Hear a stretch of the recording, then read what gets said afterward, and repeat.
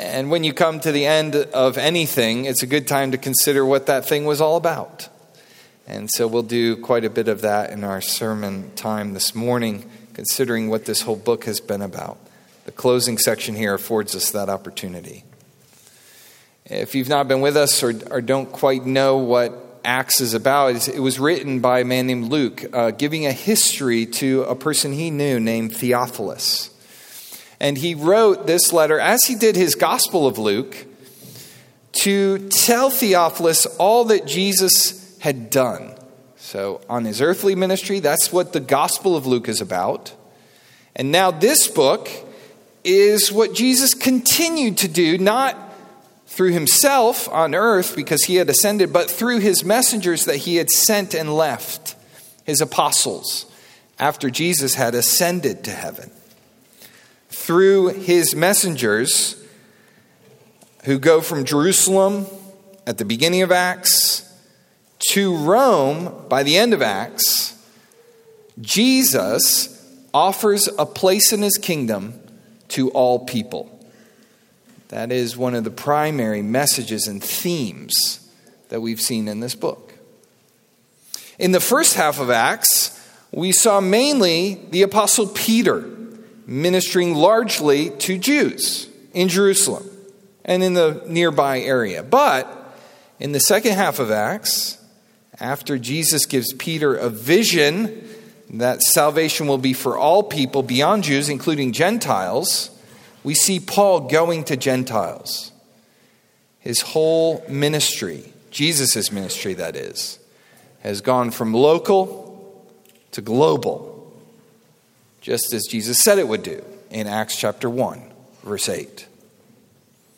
And by the end of Paul's ministry, somewhere around AD 60s, Christianity will have traveled from a small town, Jerusalem, to Rome, the center of the empire of its day.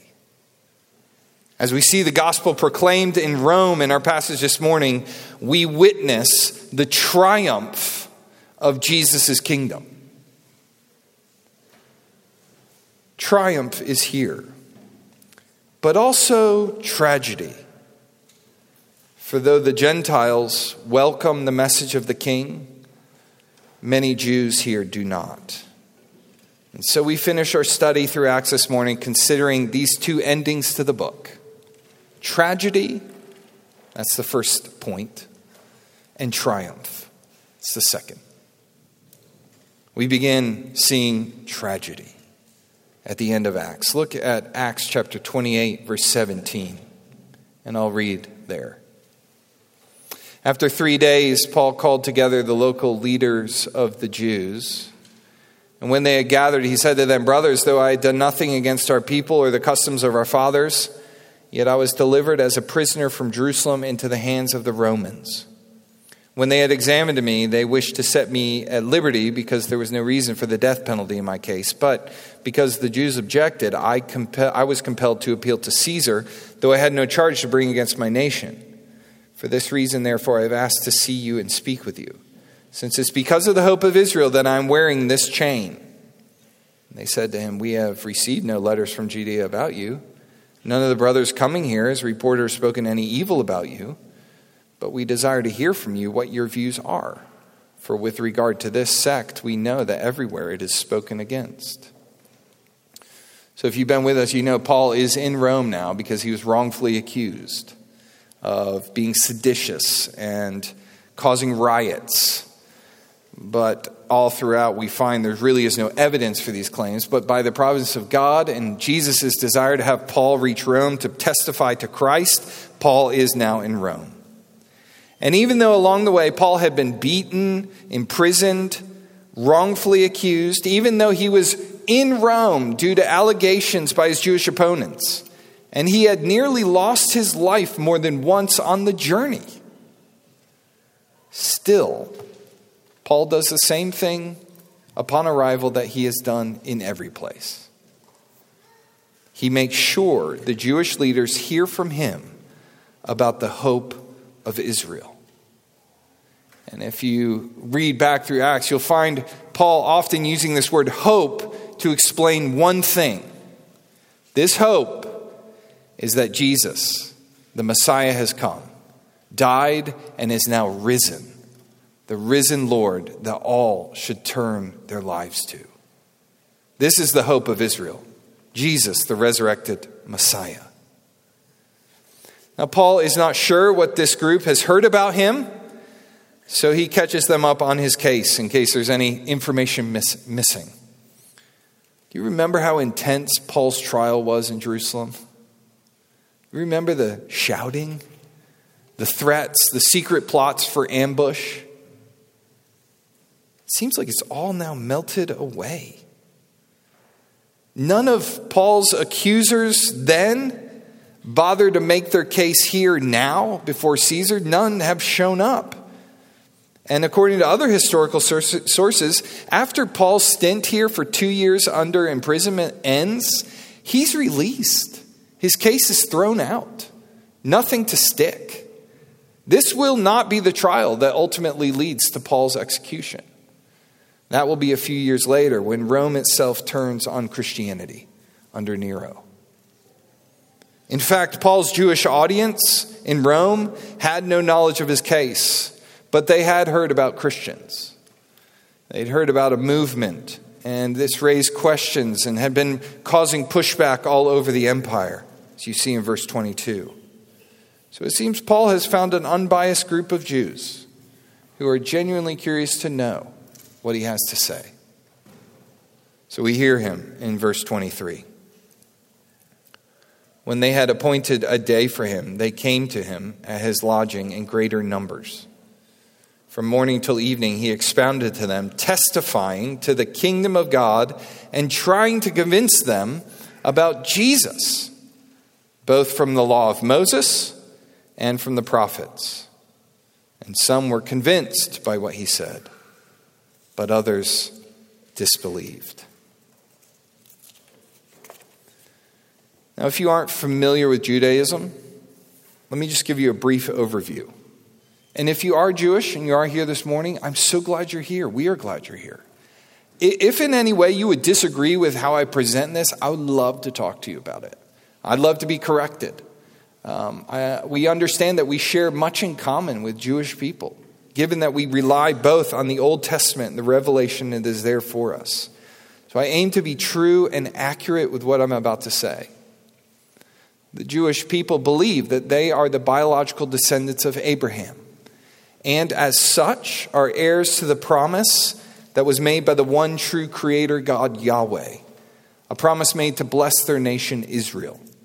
The blessing involved land, people, and a future. Israel understands it became a nation originally when God delivered them from slavery to Egypt. God led them by miracles through the Red Sea into the wilderness to a mountain called Sinai, where he gave them a set of laws that would define a special covenantal relationship they would have with God.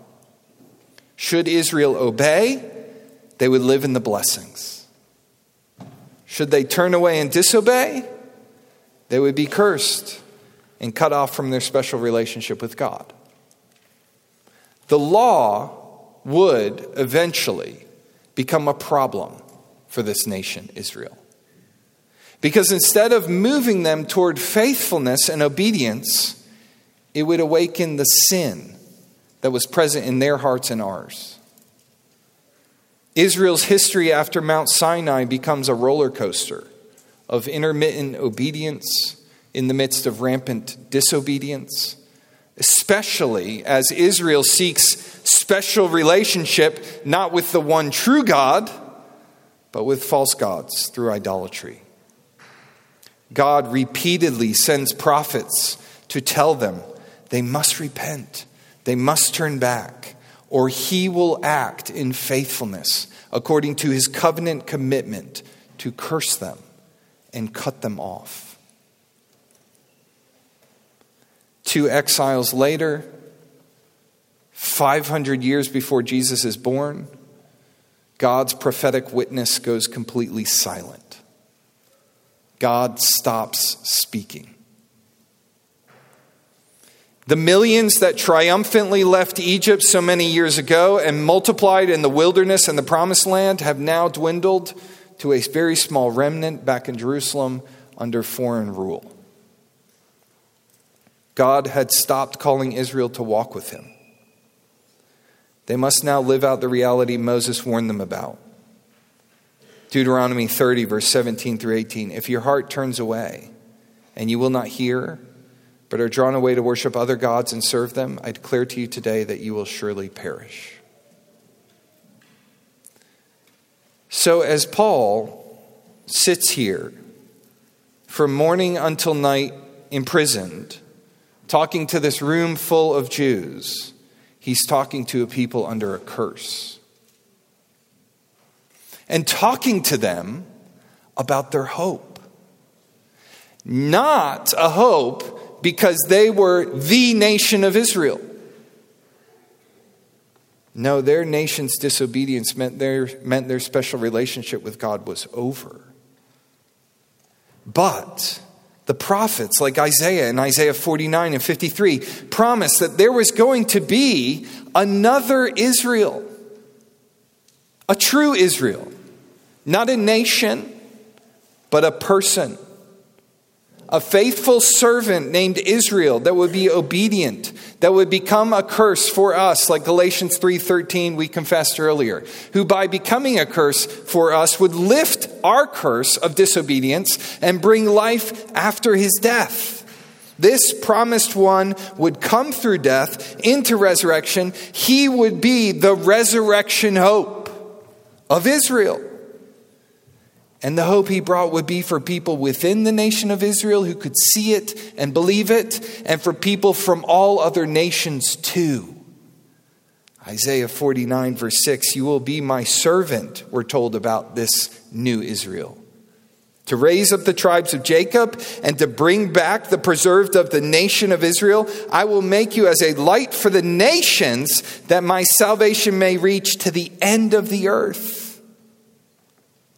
A new Israel, a better Israel, one to whom the nation could come and find salvation, as could all other nations. And David prophesied in Psalm 16 that there would come one who is a king, who would come from David's line, who would sit on his throne, and who would not die, but in resurrection would live. His soul would not see corruption. He would not go down to hell forever. Who was this servant named Israel? Who could stand blessed under the law, not cursed, because he was the obedient one? Who would find the full favor of God? Who could take the curse and lift the curse? Who would be David's son, the eternal king? Well, kids, you know who it is. We just talked about him, didn't we? The angel visiting Mary told her that this one would be the son she would bear. Do not be afraid, Mary, for you have found favor with God. And behold, you will conceive in your womb and bear a son, and you shall call his name Jesus. He will be great. He will be called the Son of the Most High. And the Lord God will give to him the throne of his father David. And he will reign over the house of Jacob forever. And of his kingdom there will be no end. And Zechariah, full of God's Spirit, said it was this child that was awaited. Blessed be the Lord God of Israel, for he has visited us and redeemed his people and has raised up a horn of salvation for us in the house of his servant David, as he spoke by the mouth of his holy prophets from of old. And Simeon, when he held this new baby, Jesus exclaimed, my eyes have seen your salvation that you have prepared in the presence of all peoples, a light for revelation to the Gentiles and for glory to your people Israel. And then Jesus himself declares that he is the one the prophets promised. And the scroll of the prophet Isaiah was given to him. He unrolled the scroll and found the place where it was written, the Spirit of the Lord is upon me, because he has anointed me to proclaim liberty to the captives and recovering of sight to the blind, to set at liberty those who are oppressed, to proclaim the year of the Lord's favor And he rolled up the scroll. He gave it back to the attendant and sat down. And all the eyes in the synagogue were fixed on him. And he began to say to them, "Today, this scripture has been fulfilled in your hearing." Friend, if you're looking for hope, look no further than Jesus. After Jesus came and lived obedient in every way to God's law, after Jesus came and suffered at the hands of men and died on the cross in our place to bear our sins so that we might be forgiven and become the true people of God because of his righteousness, not our own. After all that, and he accomplished all that, on the day he resurrected, Jesus appeared to two men and walked down the road with him. I don't know if you know this story. You'll find it in Luke 24. These men, they didn't recognize him, but they walked with him for quite a way. They had a long conversation with him. Jesus comes up next to them, asks them, "What are you talking about?" And they say, "We're talking about everything that's just happened in Jerusalem," meaning the crucifixion trial of Jesus. And Jesus says, "Tell me about that." And so they begin to explain. And they say, "Jesus of Nazareth, a man who was a prophet, mighty in deed and word before God and all the people. Our chief priests and rulers delivered him up to be condemned to death and crucified him. But we had hoped that he was the one to redeem Israel. Yes, and besides all this, it's now the third day since these things happened. Moreover, some women of our company amazed us. They were at the tomb early in the morning, and when they did not find his body, they came back saying that they had even seen vision of angels who said that he was alive. Some of those who were with us went to the tomb and found it just as the women had said, but him they did not see." And Jesus said to them, "O foolish ones and slow of heart, to believe all that the prophets have spoken. Was it not necessary that the Christ should suffer these things and enter into his glory? And beginning with Moses and all the prophets, he interpreted to them in all the scriptures the things concerning himself." If you've been struggling to figure out what the Bible is all about, if you've tried to read it many times, you just can't get the coherent grasp on what this story is. Maybe you think it's just a bunch of different sayings that help guide us in our daily life. Well, hear Jesus. Jesus says the point of God's word for us is to come to understand that he came, he died, he rose, and now there is salvation for sinners in his name. So as Paul sits with this group, he opens up the Jewish books and shows them Jesus on every page. The whole Old Testament is a testimony of a new covenant that will be set up in a future day through a new and better Adam, through the faithful Israel, Jesus. Had they had spiritual eyes to see, like the blind man who saw Jesus even before Jesus opened his eyes, they would cry out to Jesus and say, "Son of David, have mercy on us." Had they had ears to hear, they would have left that room like the day the lame man met Jesus, and he left him walking and leaping and praising God. And some did. Luke says some believed, but tragically others did not. Even though these Roman Jews weren't tainted by the Sanhedrin's false testimony against Paul from Jerusalem, they still wouldn't receive Paul's message. At some point, Paul realizes he's not making headway with them, try as he might to convince them, which is his heart. So if they won't hear the prophet's witness about Jesus, then Paul would leave them with the prophet's indictment on them for refusing to listen to the Holy Spirit, just like their fathers had done. Look at verse 25. And disagreeing among themselves, they departed after Paul had made one statement. The Holy Spirit was right in saying to your fathers through Isaiah the prophet, "Go to this people and say, you will indeed hear but never understand. You will indeed see but never perceive. For this people's heart has grown dull, and with their ears they can barely hear, and their eyes they have closed, lest they should see with their eyes and hear with their ears and understand with their heart and turn, and I would heal them. Therefore, let it be known to you that this salvation of God has been sent to the Gentiles. They will listen. Are you like me and you see areas where you continue to stumble in disobedience? Are you like me where you continue to see the effects of your own mistakes and willing disobedience to God that hurts people in your life, and you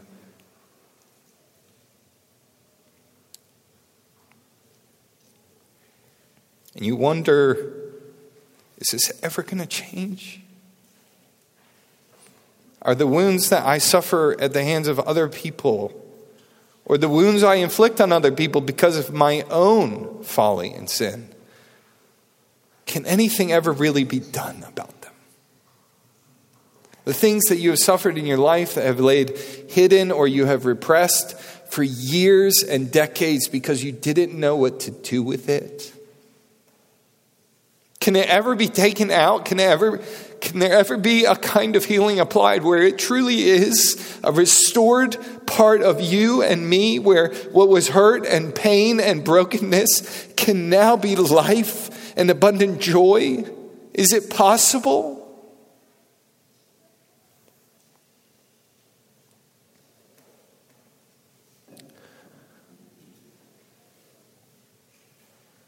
See with your eyes. Hear with your ears. Let your heart be open to understand that God is ready. He will turn to us and He will heal us. Apparently, the only thing that keeps us from finding what we know we so lack is our own unwillingness to come to the one who offers it.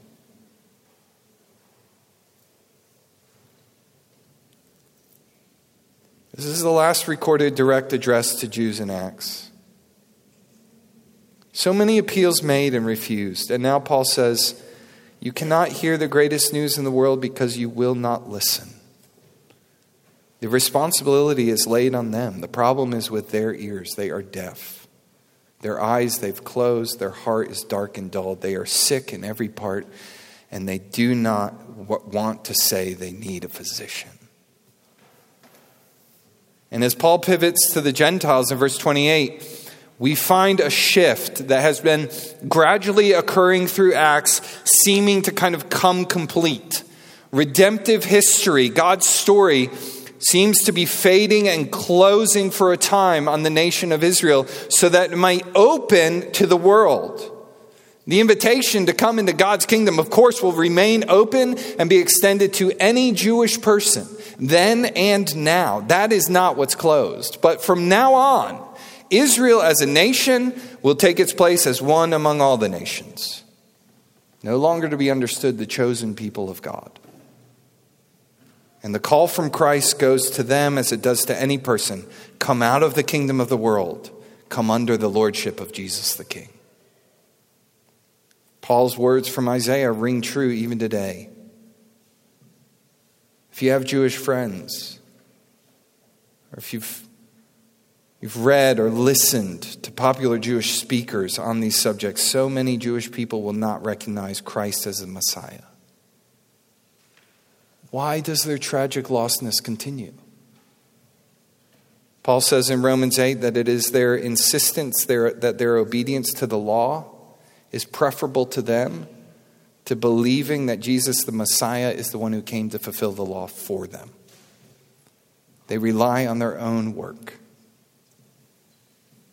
Romans 9 verse 30 to 33 says it this way. What shall we say then? That Gentiles who do not pursue righteousness have attained it, that is, a righteousness that is by faith. But that Israel, who pursued a law that would lead to righteousness, did not succeed in reaching that law. Why? Because they did not pursue it by faith, that is, trusting in Christ, but as if it were based on works. They have stumbled over the stumbling stone, as it's written, behold, I am laying in Zion a stone of stumbling and a rock of offense, and whoever believes in him will not be put to shame. So whether you are of Jewish descent or not, we cannot be saved through our own obedience. If we are to be righteous before God, we need Christ's righteousness given for us. If you follow in the news, you've understood that these things are very relevant for our culture today. Anti-Semitism is on the rise recently, but not a new issue if you study history. But that is something we should have nothing to do with as Christians. Look at Paul's heart for these people. He keeps going to them. He considers himself one among them. He gives them his whole day here. He has given them so many of his hours, spending his time trying to convince them. In Romans 9 verse 2, this is not just rote. This is not just ritual. This is pouring out of his heart of compassion for them. He says, I have great sorrow and unceasing anguish in my heart, for I could wish that I myself were accursed and cut off from Christ for the sake of my Jewish brothers, my kinsmen according to the flesh. His heart pours out for their state, lost and apart from God, as should ours. At the same time, we must not consider ethnic Israel as the people of God when they continue to not believe in Christ. The Jews need Christ, and apart from Christ, they are lost. Their reality should compel us, though, not to violence or hatred or distasteful generalizations or jokes, but to seek them out, befriend them. In love and compassion, talk to them. Open the scriptures which we hold together and show them, as Paul did, that the law and the prophets anticipated this one, this Jesus. Pray for them and plead with them to welcome the healing that has been provided for them and for all the nations. I recently got to attend the play Antigone, which is a Greek tragedy. And if you've seen many tragedies, like Romeo and Juliet, you might have seen, you know they don't end well. Hence the name tragedy. Often in these tragedies, the truth is out there in the open for all the characters in the play to see and welcome. But because of stubbornness or pride or bias, it all goes unheeded. Through the inevitable death and grief that comes through many of these tragedies, the audience is then encouraged to heed the pride of the characters so that you won't end up like them. In the end, Jesus Christ's story is not a tragedy. It is a triumph. But we should heed the warning of the Jewish rejection of Jesus so that our lives don't end in the kind of tragic loss because we wouldn't pay attention to Christ's Messiah, the Messiah. So this Christmas season offers you and I yet another chance to hear that Christ was born, Christ lived, Christ died. And he did not just die, he rose. And in his resurrection, he provides salvation for all people, even for you, even for me. All you need to do is listen and believe. Listen and turn from a life of trying to earn favor with God. Listen and come to Christ for the spiritual healing we all need.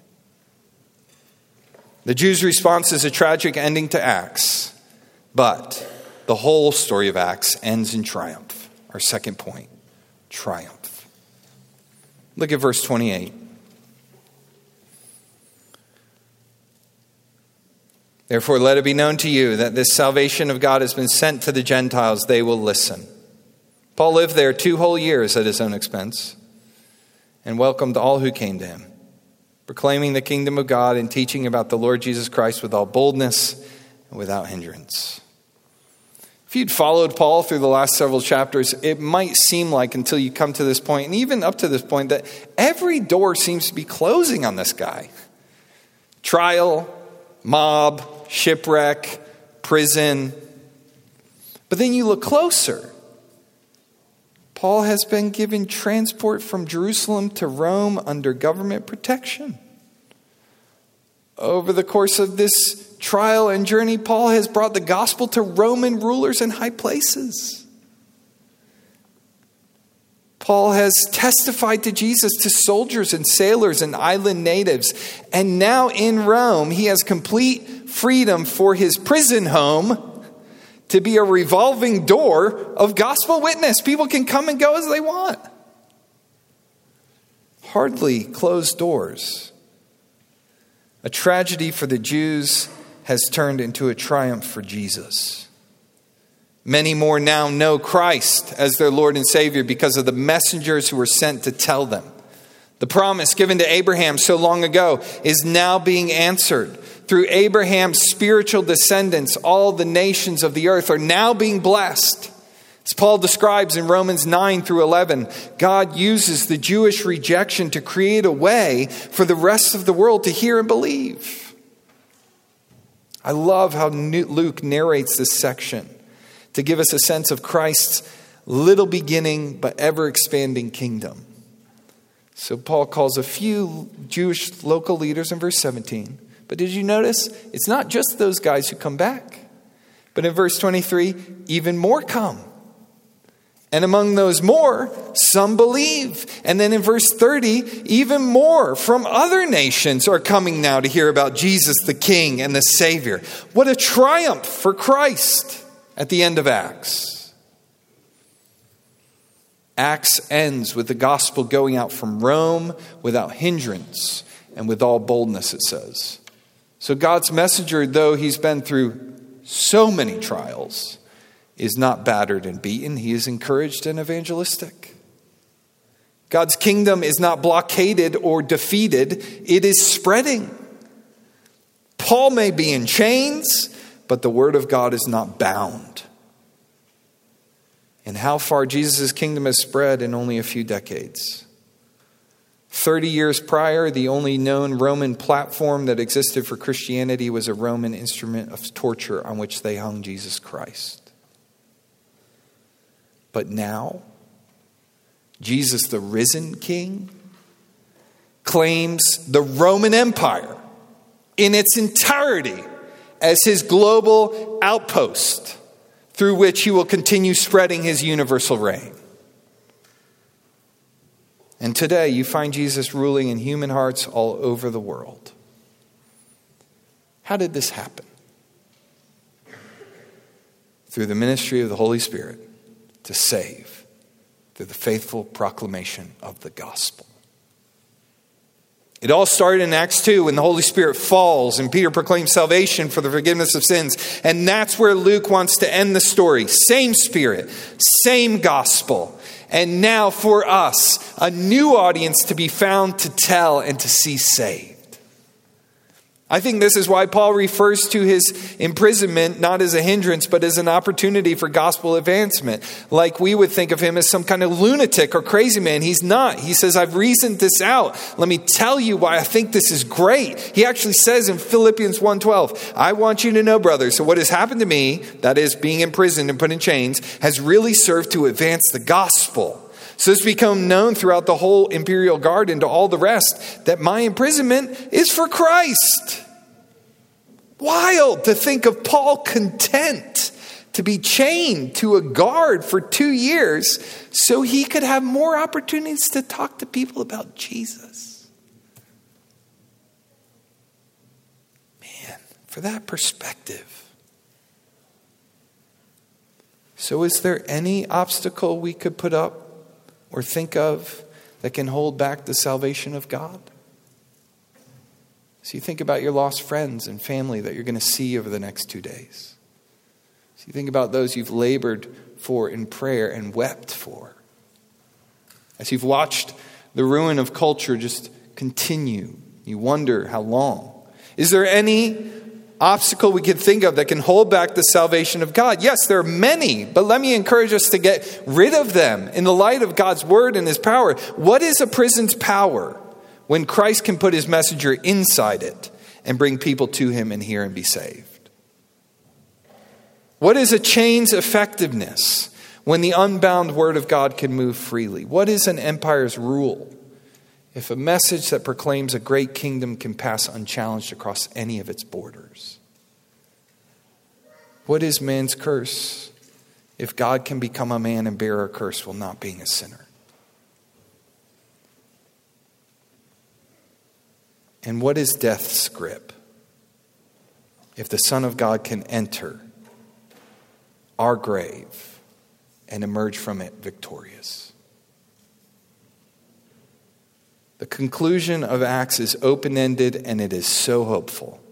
How many were the all that Paul welcomed into his home in verse 30? How many walked out new believers, new creations? How many more will have come through his writings? As people are saved through Paul's ministry, they form churches with Christ as their unity instead of similar ethnic backgrounds like a Jewish believing church over here or a Gentile believer church over there. But no, Jew and Gentile now united under Christ. Jesus' triumph will continue in our presence as we prize our oneness in Jesus over all other things that would divide us. Paul is glad to talk to anyone interested about Jesus Christ, the hope of all the world. And what a wonderful model he is to follow as a church. Let us welcome people in our lives to come in and welcome Jesus. We have but one gift to offer. And we offer the gospel to anyone who will listen. If they need mercy, if you need mercy, we introduce you to God, who chose in his love to give his Son to bring eternal life to the world. If you need grace, we present to you Jesus, who gave himself freely so that we might be forgiven. If you need help, we tell you that God's Spirit has a ministry to people like us to end our war against God and heal the wounds left by our sin. Church, if we remain as faithful heralds, we will get to see God's future healing applied. Paul went through so many difficulties, and those difficulties are not over even though Acts is. Paul will be beheaded for his faith. But Paul knew who he was. He knew he was Christ's messenger, and he knew what the Lord had given him to do, share Christ's message. And though his heart broke for the Jews who turned away, he also saw many turn and come. He got to witness, ears come open, eyes that would now see, hearts that would welcome and understand the long-expected Messiah had come. May that spur us on to talk to people about Christ. We will see future healing if we are faithful heralds. Paul told the Jews in verse 27 there was a healing available if they just turned to Jesus to receive it. Nothing less than Jesus' healing will remedy the problems we see in us and around us. Only this Savior's wounds can heal our own. The story of Acts ends with this offer to find healing in Jesus, and the story of the Bible promises that he will heal all the nations. Kids, when you go home and you sit around your Christmas tree tomorrow, I want you to think about 3 trees and 3 gifts. Remember the first tree that God made in the garden.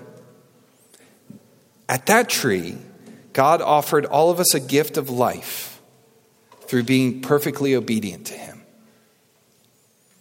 And we've all refused that gift. Then remember the second tree. Remember the second tree that men made into a cross. Jesus there gave his obedient life in exchange for our disobedience. And remember a third tree. A third tree where the risen King Jesus is now.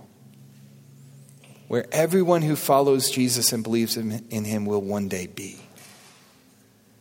It's a tree described in Revelation 22 that's watered by the river of the water of life that flows from the throne of God and the Lamb that goes right through the middle of heaven's city.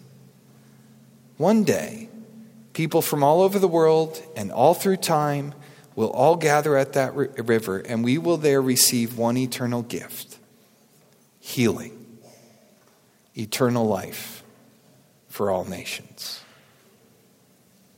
That healing is there. It's free for you if you're a kid or if you're an adult. You can sit at the river that flows in heaven if you will receive in faith the salvation that flows from Christ at the cross. The story of Acts as we finish this morning, the Christmas story that we celebrate this season, the story of history told in the entire Bible, is how God turns our tragedy into his triumph through the healing offered in his Son. May we all look, listen, turn, and be healed. Let's pray.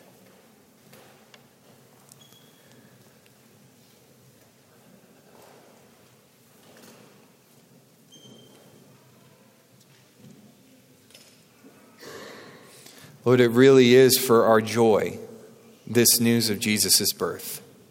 Joy for us and joy for the world. We ask for hearts that are so different from the hearts we are born with and prone to. We ask for new hearts and new eyes and new ears to hear and receive all that we have been told of you this morning. That we would listen, that we would look, that we would turn and appeal to you to do what only you can do. Heal us. We proclaim in joy that Christ the King has come. Christ has died. Christ has raised. Christ has ascended. Christ rules. And Christ, you will return. We look forward with joy to the day when we sit by your river